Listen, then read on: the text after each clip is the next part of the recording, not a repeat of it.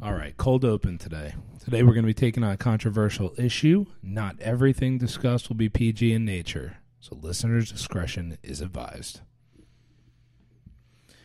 All right, welcome to Conversations with a Cup of Joe. I'm Joe. And I'm Josh. How you doing today, Josh? Oh, I'm doing well, man. Doing well. Good. So today, being the wonderful month of June, the high holy month of June, Yes. for some, we decided to tackle a controversial topic, To say the least. yes. The question that we're going to be asking today is, what is pride? All right.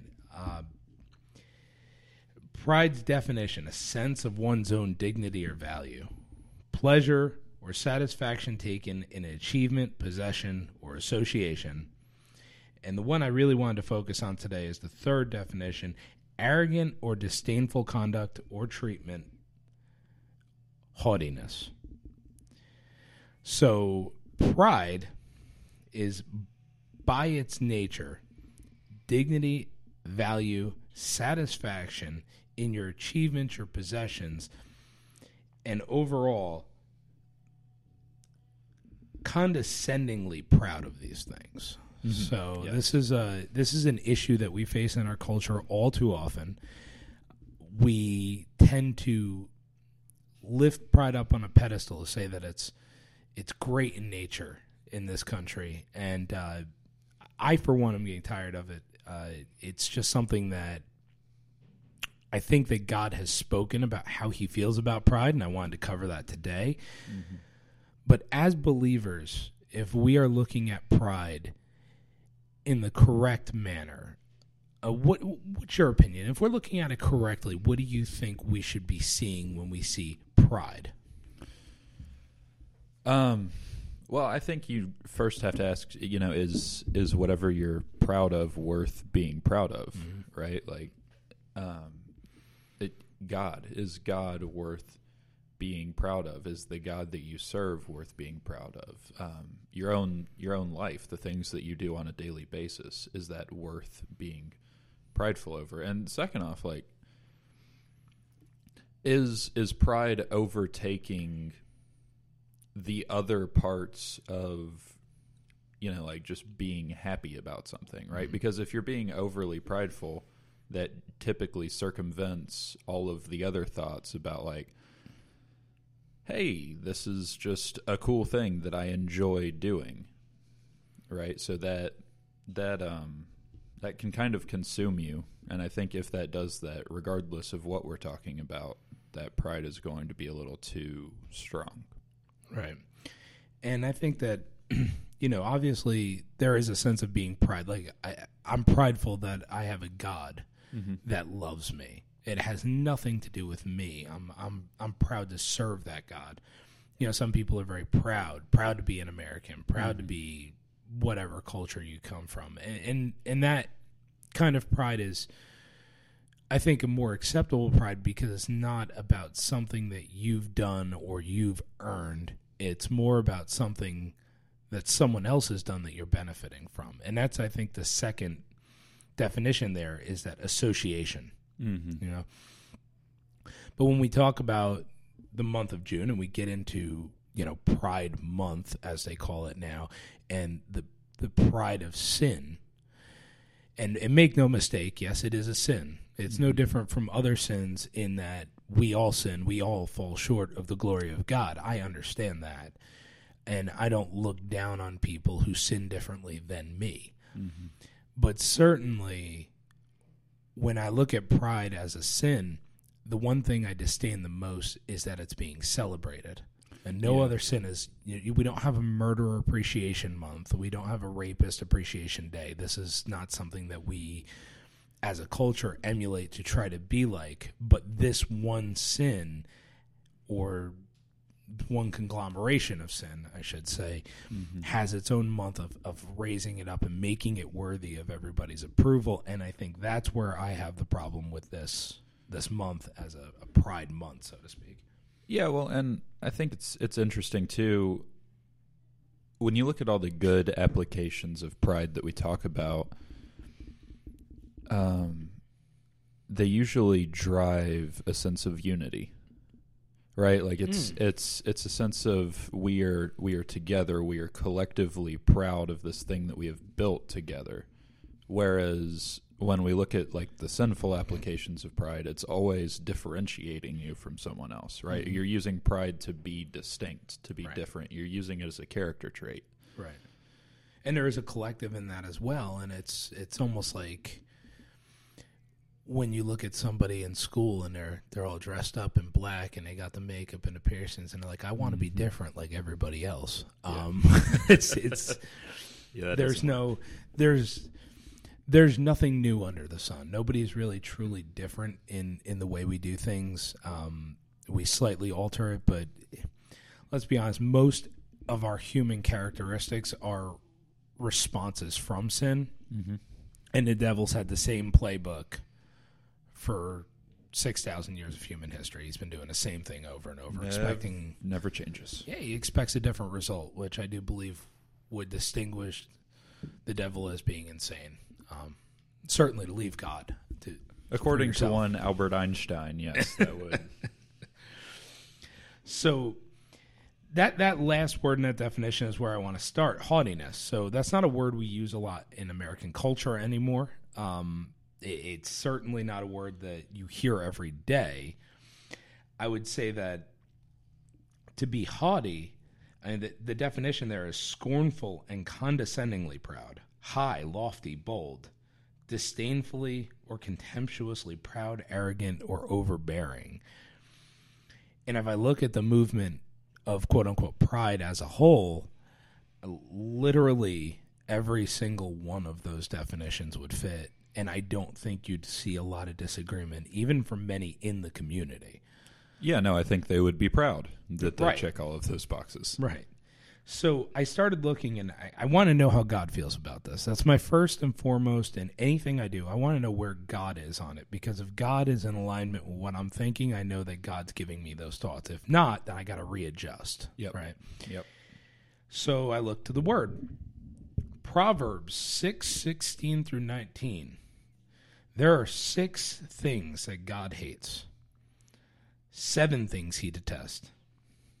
Number 1 is haughty eyes. So we're talking about pride being a negative thing, and one of the definitions of pride is haughtiness, and the first thing that God hates is haughty eyes. Mm-hmm. So I have to think that there's a reason for that. But as we go down this list of 7, I find something really, truly interesting about how the quote-unquote progressive agenda people are kind of checking boxes in the Bible. They're checking very interesting boxes. So we'll kind of continue from there. Number two is a lying tongue. Mm-hmm. So would you say that a man could be a woman? No, I wouldn't either. But there are a lot of people out there that would say it and fight to the death to defend it right now. Yes, quite literally.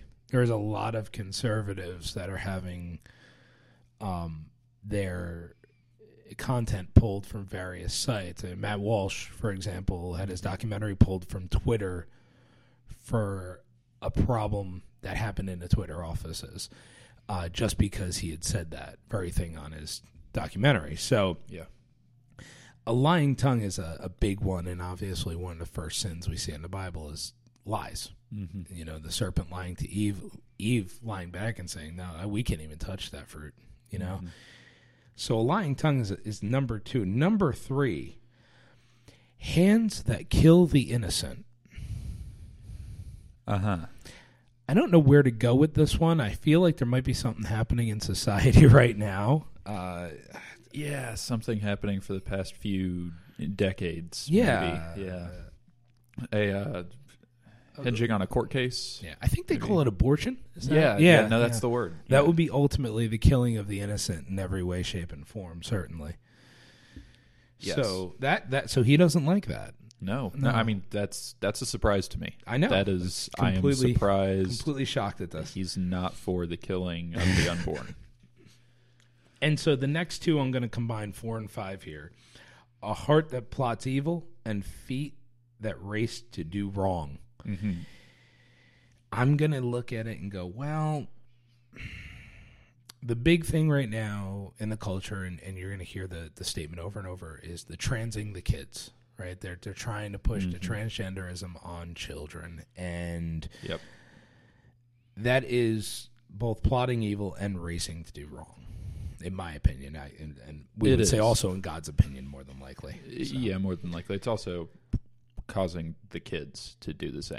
Right. So. And it ends the Bible tells us that the sins of the fathers are passed on to the third and fourth generations. And so if we're doing this in our generation now, and then Josh, you're a few years younger than me considerably, so your generation is going to be doing it. Mm-hmm. And then your children's generation and their children's generation will be doing it if we make it that long, if God doesn't come back within the next couple of years here. The idea is that sin will continue to evolve in a way that will be progressively worse for every generation. And the Bible tells us this, and we're seeing it act out in our day-to-day life now. So it's kind of scary to look at the world. I would say for us, it's a good thing we have the hope of Christ and know that he's going to take care of us. But for people that don't have hope in Christ, that's heartbreaking to me, because what do they have to look to? I mean, I think the most depressing reality for anyone in this modern day must be like an atheist conservative, right? Oof. I mean, to look at the world around you and see all this and say, hey, that's wrong. I don't really know why that's wrong. I don't really have any basis for that being wrong, but I know that it's wrong. Right. Can't do anything about it. Well, I think it was funny. I listened to Frank Turek once, and he had talked about Christopher Hitchens' book, and he said that the premise of the book is there is no God, and I hate him. Yes, and that's kind of what you just reminded me of there. Even Hitchens basically says that. I mean, he just admits that. Yeah. So, number 6, a false witness that pours out lies. Yes. We seem to have no shortage of that in this day and age. You can look religiously to some of the preachers out there that pour out lies and they're false witnesses. You can look at, I was going to say politicians. That's kind of a given. I feel like that's pretty obvious. Yeah. So, I mean, you can look anywhere and see witnesses that pour out lies. But if you can't substantiate your lie, so I'll kind of throw it back to Matt Walsh's documentary again, because I was watching it last night when they had it on Twitter. And his premise was simple. He wasn't rude. He wasn't abrasive. He just wanted to get the answer to one question. Mm-hmm. So he consistently went to these people and asked the question over and over. And when he challenged them on their beliefs, albeit very tame, very mildly, they would get angry. Oh, yeah. And I believe the reason for that is because when you live a lie and you believe a lie and you shine light onto that lie, there's nowhere to go. You can't keep digging yourself deeper if somebody is trying to pull out the truth from you. And I think that is a huge issue in this day and age. It's a big problem that these false witnesses, generally speaking, everywhere, are pouring out all these lies. Mm-hmm. And the last one is it's a difficult one to talk about because it really truly is going on in this movement, and it is a person who sows discord in a family. Yeah. I mean, I think that's always the trickiest one to approach too, because the family is the one that can push the people that are directly affected by this away from the church, away from the establishment, whatever, faster than anything else, and cause them to never come back. Right. But at the same time, the people directly affected are affecting their family in ways that I don't think not many of them understand. Right. And I think that, you'll look at the news and you'll see, well, there was a guy I want to say it was in Canada, and he did not want his daughter to go through with this gender reassignment stuff, but his wife did. Yeah. And so they took his daughter away from him. They put him in prison. They did all these terrible things to this guy who was just trying to protect his child. Yeah. And when you talk about someone who sows discord in a family, that's why God tells us not to be unevenly yoked, right? I can't marry somebody and be in relationship with a person who shares literally zero of my moral ideals, because moral ideals are the bedrock of family. Yeah, no, that is the most important thing. Like, if you're considering somebody that you're going to be with for the rest of your life, they need to have a similar idea of what steps they're going to take with the rest of their life. Right. Like, this is a lifetime commitment, and there are people other than the two of you that are going to be affected by your relationship. So Correct. Don't be idiots. Correct. And that's the problem, is that we had no-fault divorce come into this country years ago, and no-fault divorce was the worst thing to happen to America, in my opinion. It opened the door for all these other problems that we have. Absolutely. Yeah. You're going to end that perfect union that God put together, and you're gonna start trading your spouse like they're playing cards. Like, it just doesn't matter to you anymore. We can get another one next week. Yeah, I mean, in certain parts of the country, it seems to me at least like divorce has become option A, not option B, or no option at all like it was often 60, 50 years ago. Right. And I would say that, there are situations where that may be the case, or there may be, abuse or, cheating. I get that. But it shouldn't be at the numbers it's at right now, and I think that has a lot to do with where we are as a culture right now. It seems like our moral decline has gotten to a place that would make the people in Noah's time blush. So yeah, well, and I think there's also, when you look at the situation, there's a problem that needs to be addressed regardless, right? Either people are breaking up families for little to no reason, and that's an issue, right? And divorce shouldn't be happening that often because of that. Right. Or if we're saying that divorce is happening for legitimate reasons, why are people abusing others in spousal relationships at that alarming of a rate? Why are people cheating on people in spousal relationships at that alarming of a rate? Right. Regardless, there's a moral issue there that needs to be addressed. Right. And the morality is, you kind of touched on it earlier when we were talking about atheism, but I'm not saying a atheist cannot be a moral person. That would be a completely inaccurate statement. Yeah, that would be ridiculous. I would simply say that an atheist has no basis for morality. So if you don't believe that there is a creator God that created morality, you are literally resulting to yourself as the ultimate decider and arbiter of morality, which ultimately you are your own God at that point. Yeah, when your morality is based on your emotional state at the time, first off, I would ask you why. Why are you making any of the decisions that you're making?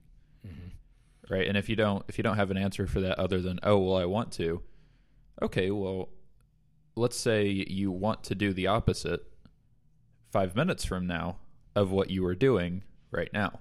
Right. Is what you are doing right now still the right thing to do if 5 minutes from now you want to do the opposite of that? Correct.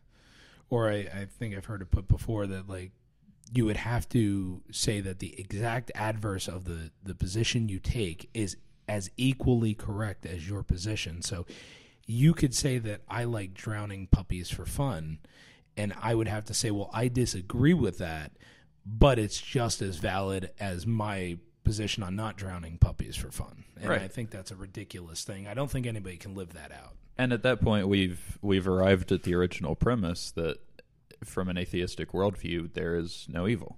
Right. It can't exist.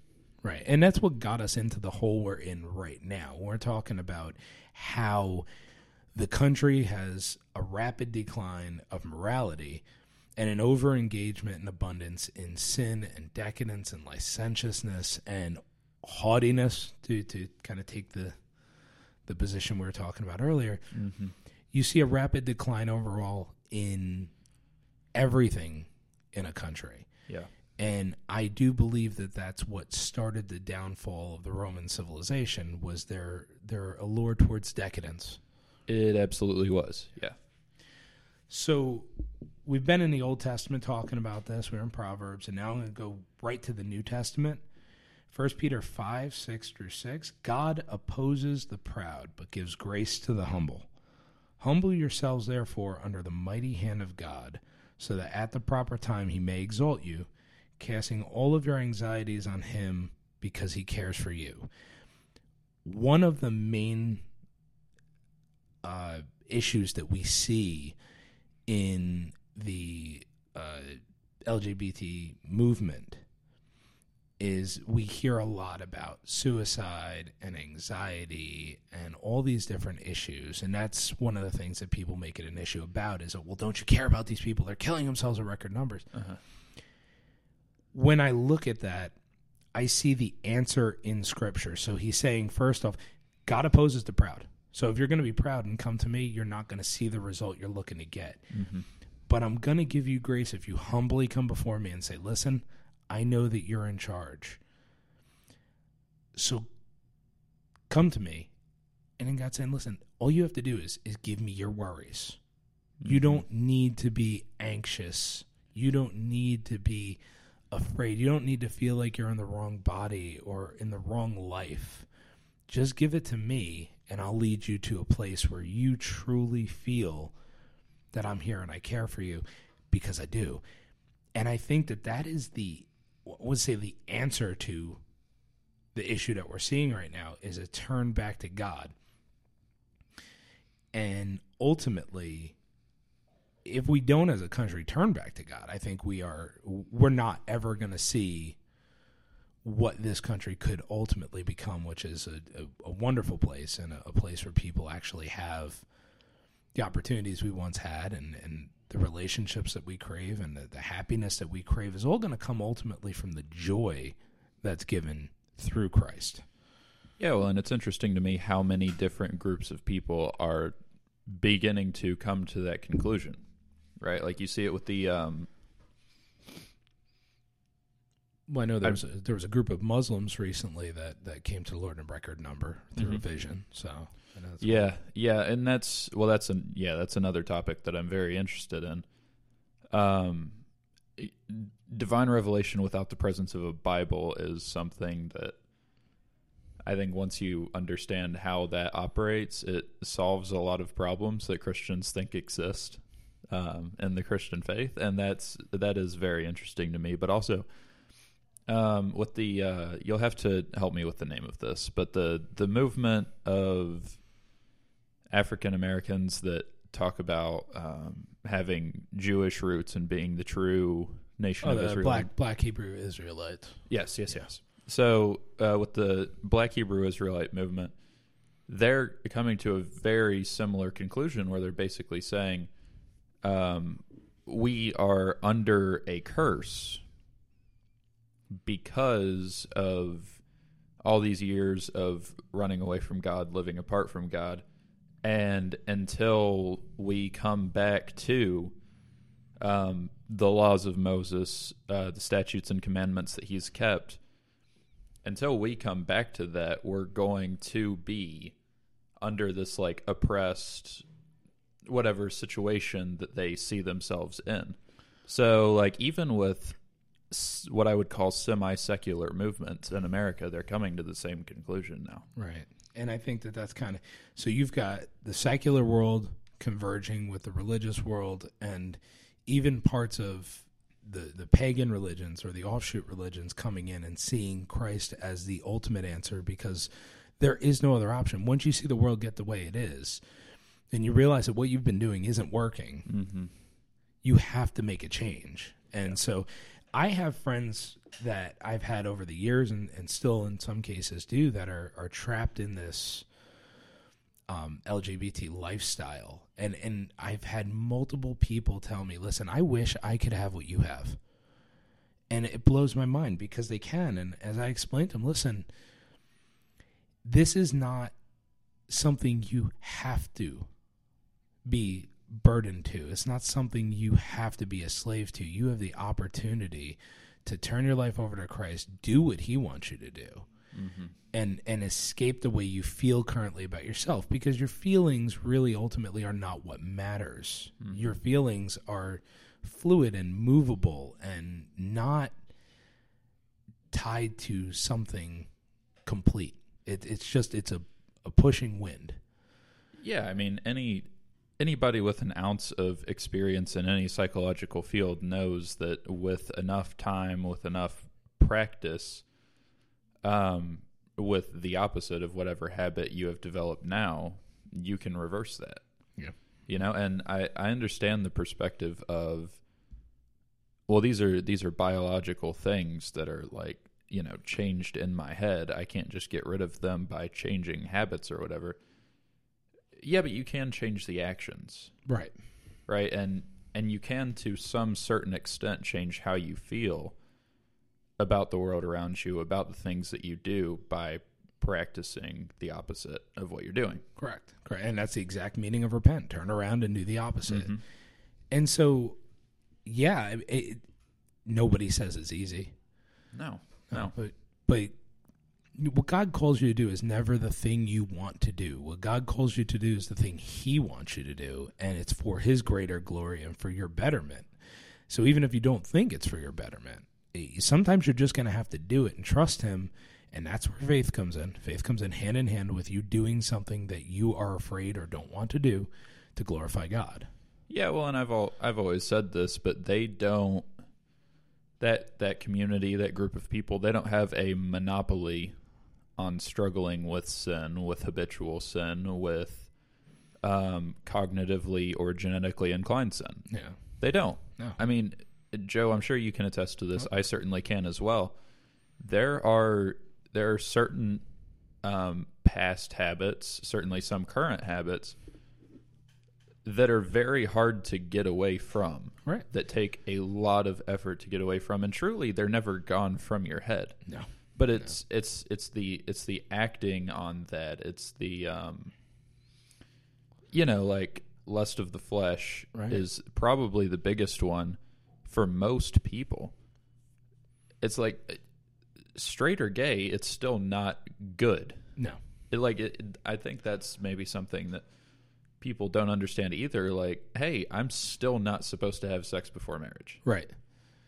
And we live in a world that has a very pornographic nature to it. I mean, you are looking at a world inundated by porn to the point where you could turn on TV now and see a commercial with something. In fact, last week we saw that. You could see a commercial with something that would be considered X-rated in the 60s or 70s. And, back in the 50s and 60s, people weren't even allowed to share the same bed on television. Yeah. You couldn't show a toilet in a bathroom for a long time because people were, naked on the toilet. Right. And so now we live in a culture where pornography is 2 or 3 clicks away.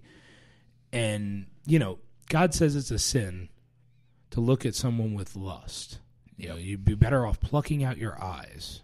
Right. So if that is the sin, and we live in a culture that tells us pornography and sex is great and grand and we need to embrace it as much or as often as we please, it's a culture that's telling us that we are once again gods in our own right. We get to decide what this gift of God is for. Yeah. We get to decide how to use it.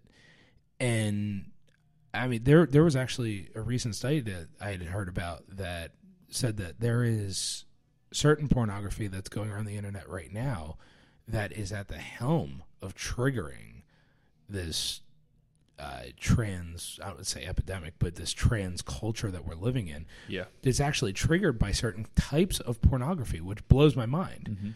Because, part of my history was before I got saved, I was addicted to porn. I'm not ashamed to say that. God pulled me out of it. There's not where, I don't want or don't think about it in the past, you know, because I'm not perfect, but I don't want it in my life anymore. And then I've gotten rid of it in my life, and that's only through God's grace. But when you look at those particular sins, which that ties into the same sin we're talking about, it's overall sexual sin, which is overall lustful sin, which scratch the surface, pride's right underneath. Yeah. We can see now the patterns emerging, telling us, listen, well, if you do this activity, this is the result. And I know that the generation, my generation, so to speak, does not like thinking about results of our actions. We grew up getting, participation trophies. And I was part of the last generation where participation trophies didn't exist and video games didn't give you infinite lives, right? You actually had to answer for your mistakes. And the generations that are coming up now never had to do that. They've been given everything on a silver platter. And, hey, listen, you don't have to learn from your mistakes. In fact, here, have something. You win because you screwed up. And that, I think, is part and parcel of us going, wait a minute, there are actually consequences for what we do. Yeah. And so I think that's kind of what we're looking at now with this movement in this country, this movement towards sin. And it's sin is general. It's just everything in this world right now is it's two steps away from sin no matter what direction you walk in. So. Yeah, well, and I think there's, again, within this community, there's this certain sense of, I'm sure they wouldn't phrase it this way, but like, I want my sin to be different, right? I want my sin to be the special sin. I want my sin to be the one that is, the cause for revolution or whatever. I think, if we get past that, there's a lot that people agree on when they're not busy trying to start war with the other side, right? Like you hear a lot from this community about, I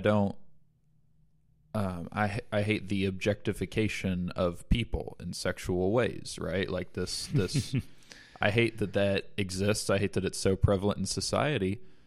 If we sat down and talked, guess what? I agree with that.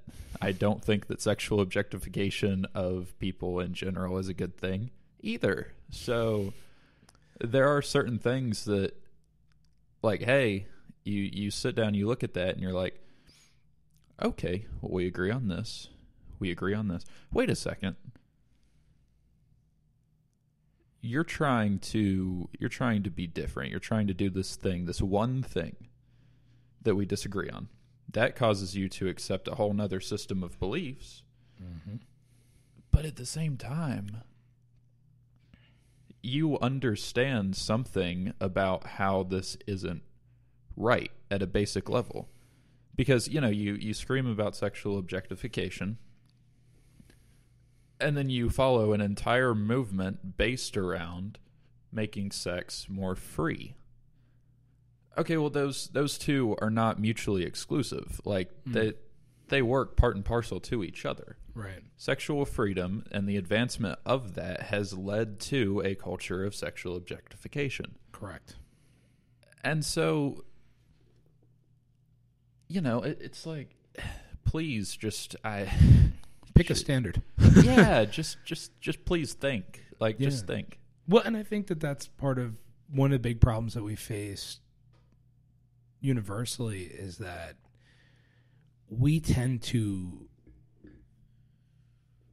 have kid gloves with the things that we want to believe. We don't want to think outside the box. And by in America, we're not really taught how to think. We're taught what to think. If you go to university, they don't tell you how to rationalize your position. They tell you how to defend your position. Yeah. And okay, so if you get painted into a corner, just call somebody a name. Yeah. And it's always been in my day, at least. Now I'm getting old now, but in my day, it was the guy who calls you the name. He lost. Yeah. But that seems to be different now. And kind of piggyback off of what you were saying, Josh, I think that, how can I word it? I'll tell a story instead.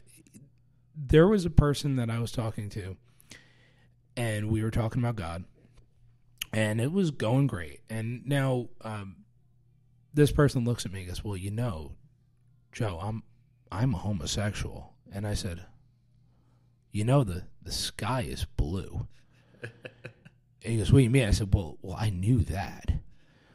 Well, why are you telling me that homosexuality is a sin? I said, because God doesn't change his decision on what sin is based on what your decision on what sin is. Right, yeah.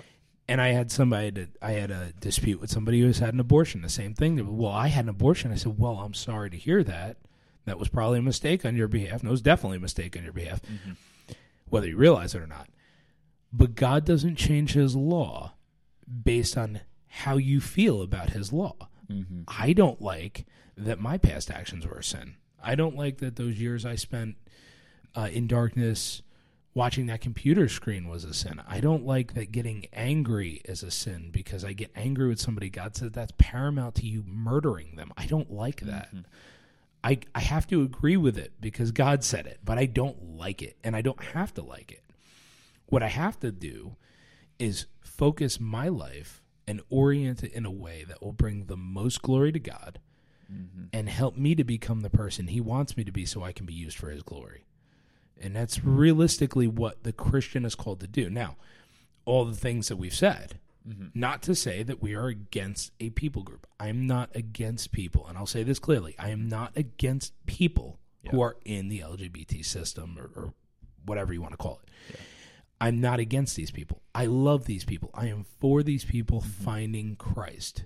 Because you could say that you were born gay, but you cannot say you were born again gay.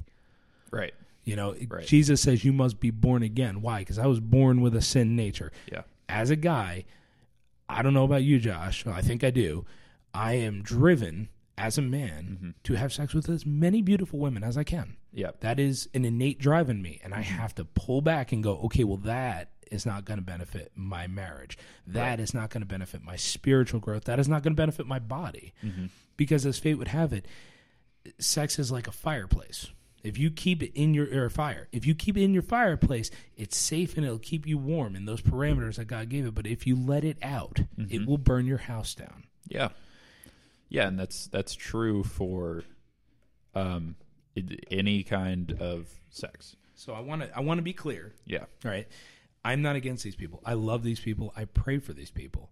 In fact, if I see somebody I disagree with on the internet or anything, I pray before I make my judgment. Lord, please let this person get saved. Please let them find you.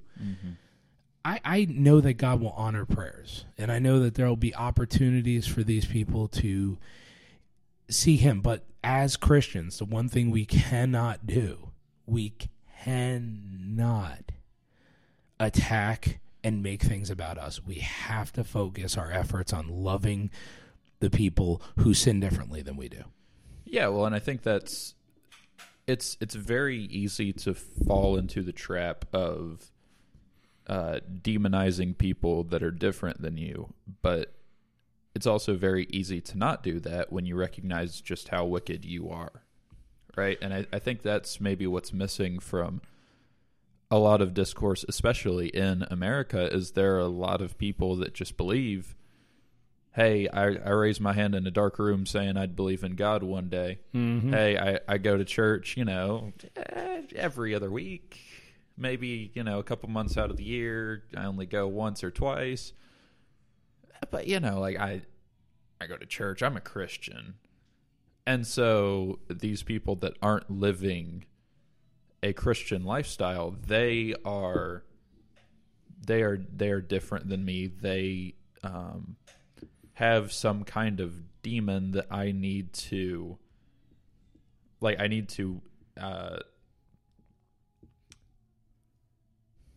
spiritual warfare. It is my job to go after these people because they're the ones infecting the youth. They're the ones doing all this stuff. And it's like, I need you to stop. You are doing very similar things. And I need you to recognize, hey, you are wicked. You are not going to be able to get to heaven on your own. Same as those people. Right. You suck too. And that's the problem. We're all so sinful, so wicked, but we have an answer to how to fix that problem. That answer is Jesus. You know, Jesus came and he died for sin. He didn't die for sins from column A, B, and C. He died for all of our sins, all of the things that we've done that, you know, that all wind up under that one category, you know, sin, evil. Yeah, I mean, I know people that like have cheated on their wives, gotten divorced, ruined their kids' lives because of that, and they still hate gay people because they're infecting the youth. Newsflash, dude, you are also infecting the youth by not being there for your children, right? You are also infecting the youth by not raising them properly. You are also infecting your family by not being the husband that God calls you to be. And, you know, something that you said a while back, it spurred a thought in me. The entire point of the law is to demonstrate for us just how desperately we need a savior. Right. Okay, well, if that's the case, it doesn't matter which laws you're breaking, you still need a savior. And I'll also say this, Jesus died for what he said on this earth. He knew he was going to die for what he said. If Jesus Christ died for what he said, he knew he was ultimately headed towards the cross. He could have said anything he needed to, right? Like nothing was off limits as far as like progressive movement, whatever. And this is to all the progressive movement Christians out there that think that we need to alter the Bible to be more fitting for the 21st century. Jesus Christ was perhaps, for his day, the most progressive human that existed. And he said things that were good. He said things that were holy. He led us towards a holy lifestyle. If he wanted to say that being homosexual was okay, God doesn't really care about that, whatever, guess what? That would have gotten him killed. Everything that he was already saying also got him killed. So he had no reason to leave that out. Right. The reason he left it out is because it's not true. It's not true. And, you know, to steal a term from my Arminian friends out there, Jesus had the tunnel of time, right? He could look down the tunnel of time, see that this was going to be an issue, and say, hey, for all my Christians in the 21st century, you don't have to persecute these people. It's okay. But he didn't say that, did he? No, and I think that that's part and parcel of what we kind of started this whole thing off with, which is that one word, pride. When you look at why God hates pride so much, and I'm not talking about pride as a movement, I'm talking about the singular sin of pride. Yeah. Why does he hate pride? If you look at the Bible, it's riddled with examples. The Tower of Babel, their pride wanted them to climb to heaven and install their gods in place of God. Yeah. That is insanity, but also the highest form of pride. Yeah. But pride's eventual outcome will always make you God. Yeah. Your pride makes you God every single time, whether it's David and he becomes king. And now I'm David. I can do what I want. I'm going to send my buddy out to war. I'm going to have sex with his wife. Pride, and sexual pride at that, which I think is interesting. Yeah. Satan was expelled from heaven because he said, I will be like God. Yeah. No, you won't. You never will. It's not going to happen, but your pride makes you God. Saul, great example. King, chosen, anointed by God to be king. Yeah. What happens to Saul? He winds up basically going nuts and chasing his own tail to go after David. Why? Because he was his own God. Jonah. Yeah. Jonah Jonah. Go to Nineveh, Jonah. But Jonah knew better. Yeah, I don't think those people are worthy, God. Mm-hmm. And God had to be looking at him. I don't think that's what I said, Jonah. I don't think you're worthy to carry the message, but I'm going to let you do it anyway. Right. But there's so many people in the Bible whose pride made them their own God. And the Bible is that story of redemption. Listen, you may be proud, you may be arrogant, you may be faithless, you may be angry, you may be hurtful or hurt. You may be any of these things. Yeah. But God. Yeah. But God is the most powerful piece of Scripture because it tells you no matter what comes before it, but God. Yeah. But God sent his only begotten Son, that whoever believes in him will not perish but have eternal life. But God. And that is what wraps up this entire sin cycle is, but God. Yeah. Now, I want to kind of wrap up with this. How can we help those who are kind of stuck in that LGBT ... whatever comes next lifestyle? How can we help them to find out who our God is and how we serve God and why they should leave an entire lifestyle and a way of life, in a lot of cases probably their homes, because they may have to flee that sin in order to get away from it. I grew up around New York, and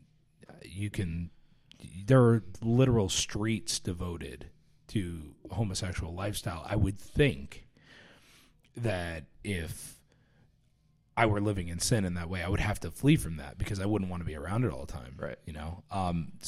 What can we extend to our friends in this community that will help them find hope in Jesus Christ?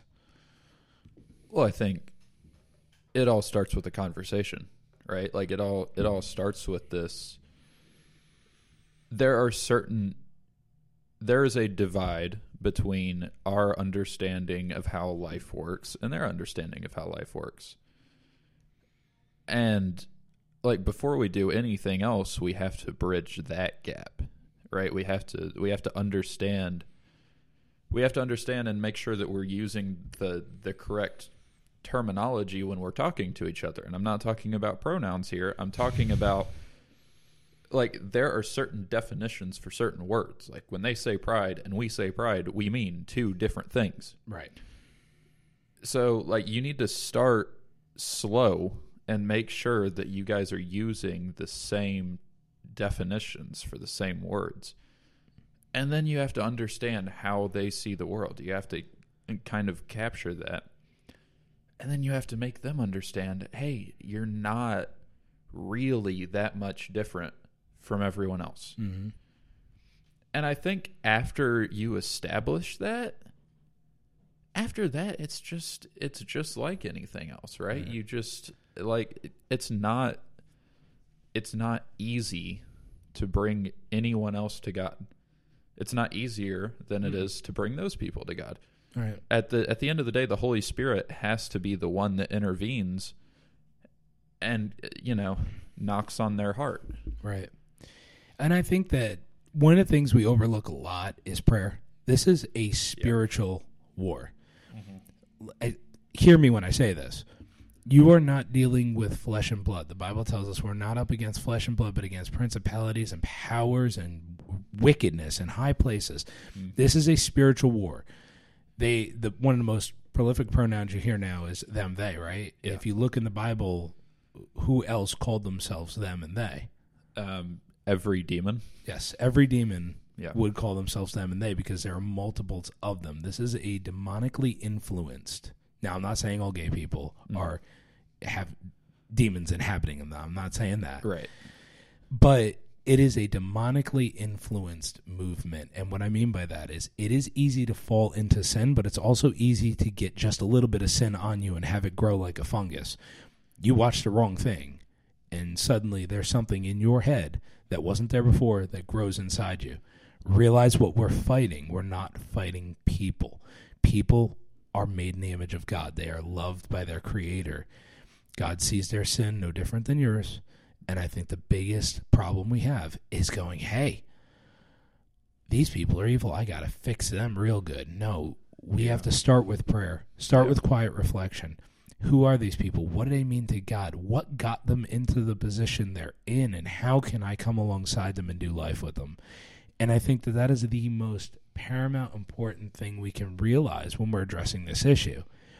And then, will be no surprise to anyone who knows me, the most important thing we can do is follow the Great Commission. Yeah.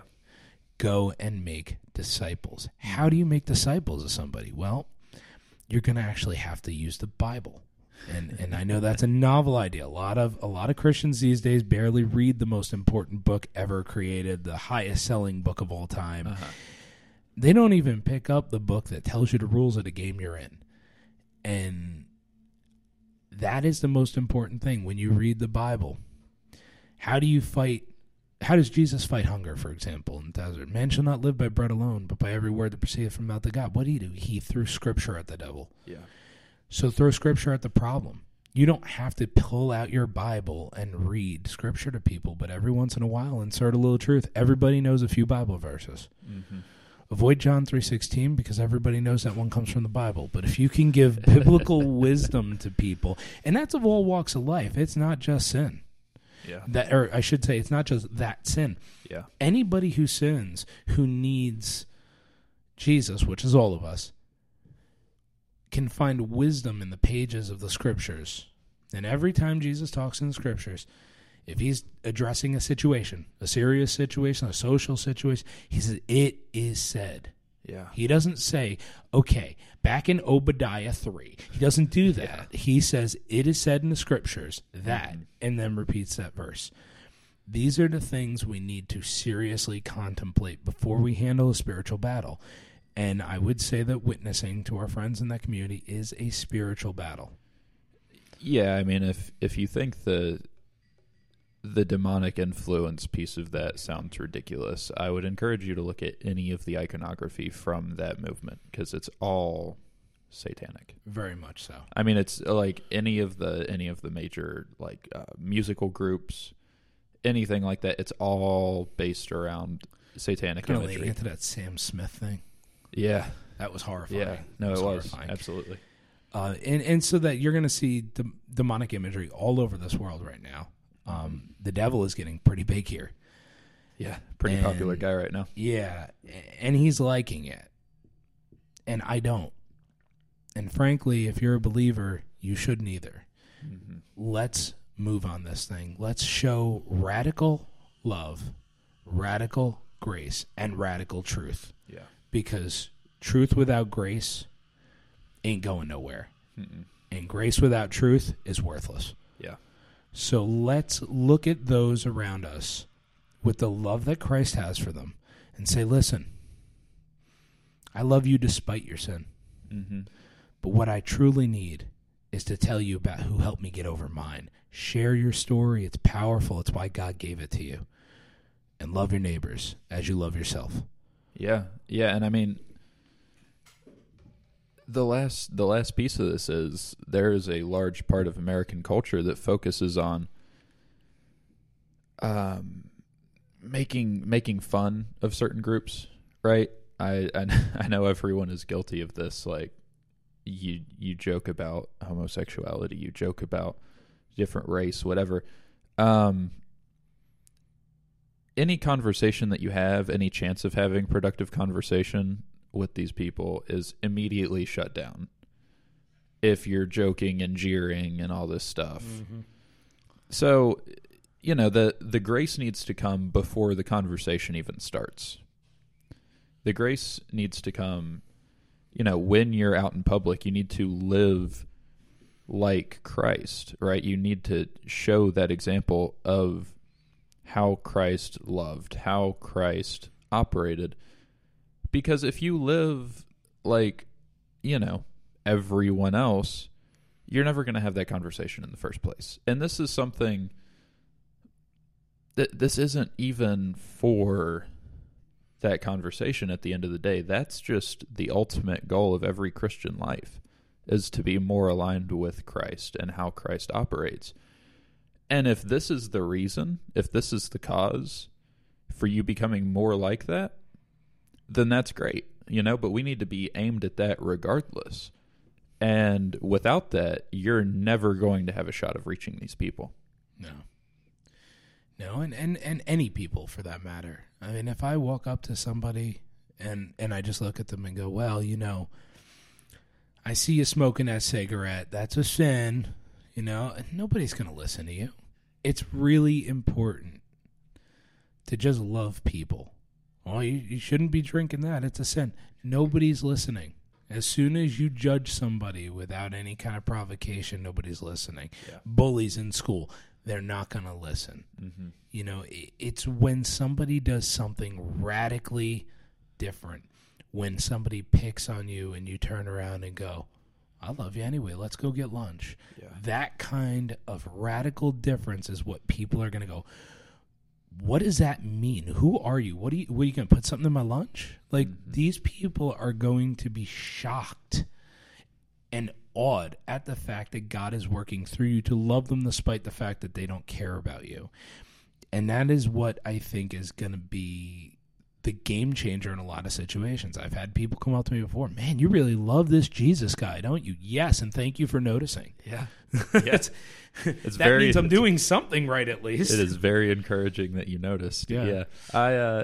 Humans notice contrast more than anything else. Right. If you want to get the attention of someone who is being very bashful and just generally filled with hate towards you or towards other people, being calm will get their attention more than trying to outshout them. Mm-hmm. Right? Being filled with love is going to be much more attention grabbing than trying to out hate them.